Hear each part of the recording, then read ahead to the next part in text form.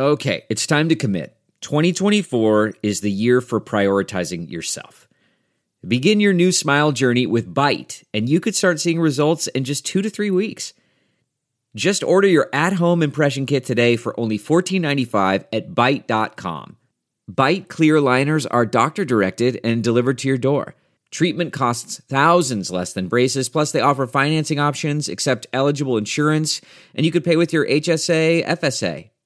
Get 80% off your impression kit when you use code WONDERY at Byte.com. That's BYTE.com. Start your confidence journey today with Byte. That's not just the sound of that first sip of Morning Joe. It's the sound of someone shopping for a car on Carvana from the comfort of home. That's a good blend. It's time to take it easy, like answering some easy questions to get pre-qualified for a car in minutes. Talk about starting the morning right. Just like customizing your terms so your car fits your budget. Visit Carvana.com or download the app to experience car shopping the way it should be. Convenient, comfortable. Ah.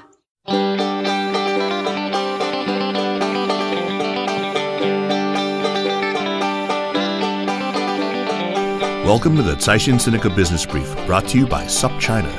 Each week, we bring you a roundup from the world of business in China from Caixin, China's authority on business and financial news, as well as interviews with Caixin Global reporters and editors. I'm Kaiser Guo from the Sinica Podcast. And I'm Ada Shen in Paris. A North Korean nuclear test site near the border with China has collapsed, leaving it vulnerable to radiation leaks, a team of Chinese geologists said. The team believes the collapse was the result of the detonation of the North's most powerful nuclear warhead last fall. Kim Jong-un later announced a halt of the country's nuclear weaponization program, leaving some to question whether the timing reflected a sincere desire to ease tensions on the peninsula or a more cynical ploy to facilitate goodwill during the upcoming summit with Donald Trump. Ex-NBC The Apprentice host, President Donald Trump, said that the U.S. and China will have a very good chance at making a deal on trade. The statement offers some optimism that the world's two largest economies will be able to settle their differences and avoid a trade war after weeks of simmering tensions. Trade tensions between the two countries have repeatedly escalated in recent weeks, with both sides exchanging tit-for-tat tariff measures and threats. The U.S. agreed to negotiate with China after Beijing earlier this month requested talks with Washington under the dispute settlement mechanism of the WTO. Leading Chinese travel platform Ctrip has invested in a U.S. supersonic airplane startup, Boom Technology, as the high-speed technology soars back toward commercial use. Colorado-based Boom is designing a 55-seat supersonic jetliner called the Mach 2.2, which will be introduced in 2023. The company said it will be able to travel at a speed of 1,450 miles per hour with a range of 5,000 miles. Boom is partly patterned after the now-defunct Concorde, a British-French turbojet-powered airliner and pioneer of the technology, which operated commercially from 1976 to 2003. Like Concorde, which ceased operations for economic reasons, Boom has focused on transoceanic routes, but aims to put costs in line with standard airline industry prices. Boom said the technology is now ready to be accepted by regulators and travelers. But will they settle for frozen shrimp cocktails and Zinfandel in place of caviar and champagne? Can you hear me now? China's smartphone market performed worse than any other major global region in the first quarter of this year, with demand down by 6% as the market suffered from saturation. The 6% decline overshadowed a 2% contraction for smartphones globally. North America saw a 5% drop in demand, while the figure was down by 2% in Western Europe. Manbang Group, operator of a market-leading mobile app that matches truck drivers with shippers, closed a funding round of $2 billion from a group of investors led by China Reform Fund and Japan's SoftBank. SoftBank's Vision Fund invested $1 billion, Caixin learned from Manbang. Other investors include Google parent Alphabet's venture capital fund and a number of Manbang's existing backers, such as social media giant Tencent. Didi Chuxing currently has 90% of the rideshare market in China, but competitors are revving their engines. After a death race with other domestic players and a merger with Uber's China business, Didi crossed the finish line as China's undisputed ride-hailing leader in 2016. Investors and industry experts said the ride-hailing market still has low barriers to entry, where Didi has yet to work out a stable business model, and those willing to burn cash can launch an attack. Second place in this race remains far behind the number one team, and the remainder of the field is tightening up even more. The number two car, a serious new Didi rival, is Meituan Dianping, the country's largest on-demand online service platform, which in March officially launched its ride-hailing service in Shanghai. The global Me Too movement gained a small victory in China after a prominent academic at the prestigious Shanghai Jiaotong University was removed from his post over alleged sexual harassment. Xie Yungeng, a deputy dean of the university's School of Media and Design, was found to have used inappropriate language and behavior in his contact with students, according to the school's dean. As a result, Xie will no longer serve as a deputy dean and has been suspended from his teaching position. But Xie remains an employee of the Shanghai Jiaotong University, which is one of China's top 10 universities. Xie is the latest in a growing list of male scholars who have faced accusations of sexual harassment as the Me Too movement attempts to take root in China's relatively conservative society, despite government wariness of mass movements. Speaking of sexism in China, let's bring in Caixin Global Managing Editor Doug Young to chat about this problem in the country's high-tech world. Doug, we're finally seeing action on sexual harassment in the universities. Is the time now coming for the tech companies to be called to account? Well, it's not harassment per se, but more about sexism. And China's internet companies, specifically Human Rights Watch, the U.S. group, put out a report basically criticizing the big three of China's internet companies. That would be Tencent, Alibaba, and Baidu, for posting sexist recruitment ads that sort of they emphasize, all the pretty girls in the office and ask. Well, I don't think these particular ads did, but they sometimes ask for a photo of you when you're applying for a job, that sort of thing. And there were a few interesting examples they pointed out where, like, there's a testimonial of one guy saying, "Oh, I love coming to work because of all the pretty girls," and that sort of thing, or this is one of the benefits of is having all these beautiful women around, and so on and so forth. So anyhow, Human Rights Watch put together this report and sort of called the companies on this, and all three of them came out pretty apologetic, said, oh, this is not what we're all about. We're equal opportunity and so on and so forth. But, it's been raising a few eyebrows and actually drawing attention to probably a very real problem in China's high-tech world.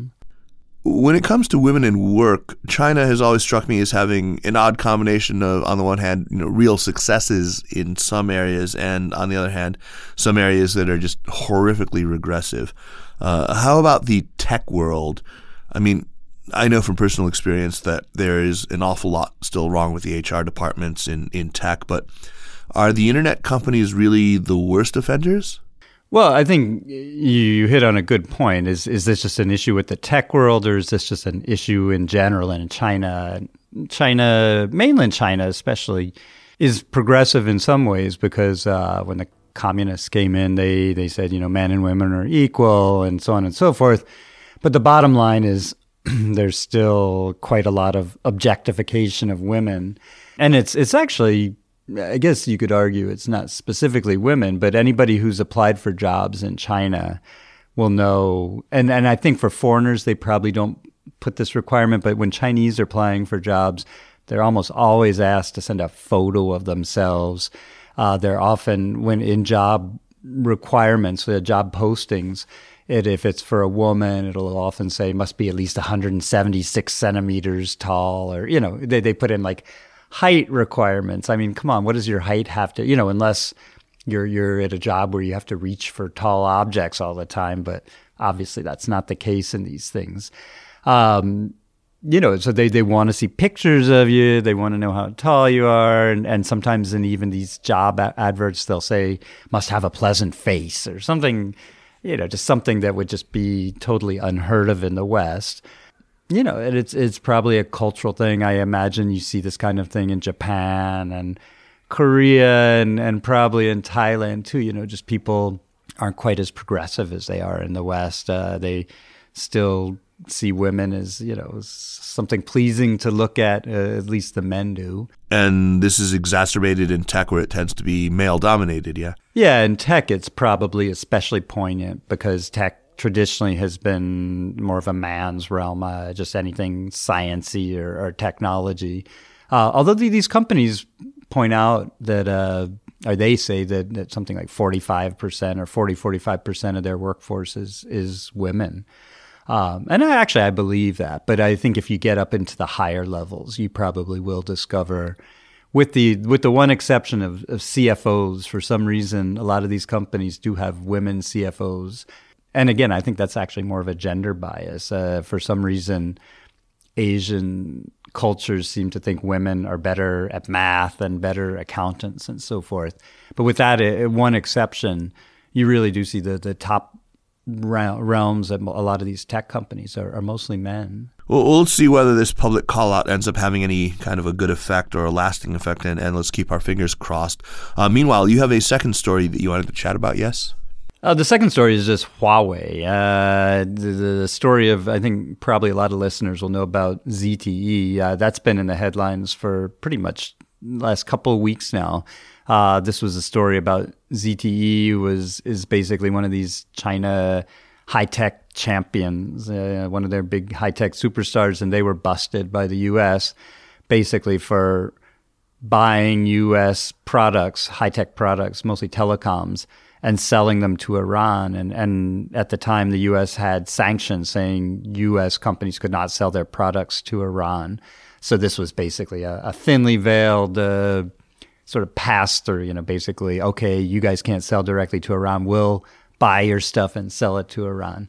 So ZTE, or ZTE, got busted for that. And that was in the news a couple of weeks ago. And now we're just seeing that Huawei, which is actually a much higher profile company and much bigger than ZTE, is apparently being investigated for the exact same thing. And it hasn't. I mean, the rumors of this have actually popped in and out of the headlines for the last couple years, or actually more than that, last 3-4 years. But nothing has ever come out about this. But if they end up coming out and saying Huawei is also guilty of this selling stuff to Iran, I think that'll probably be a bit of a bigger story because a lot of people do know Huawei, whereas ZTE is a bit of a smaller company. So let's say that happens and Huawei gets tarred with the same brush. How big of a blow does this end up being for Huawei? So right now, Huawei can't sell its products to the U.S., or there's a lot of obstacles.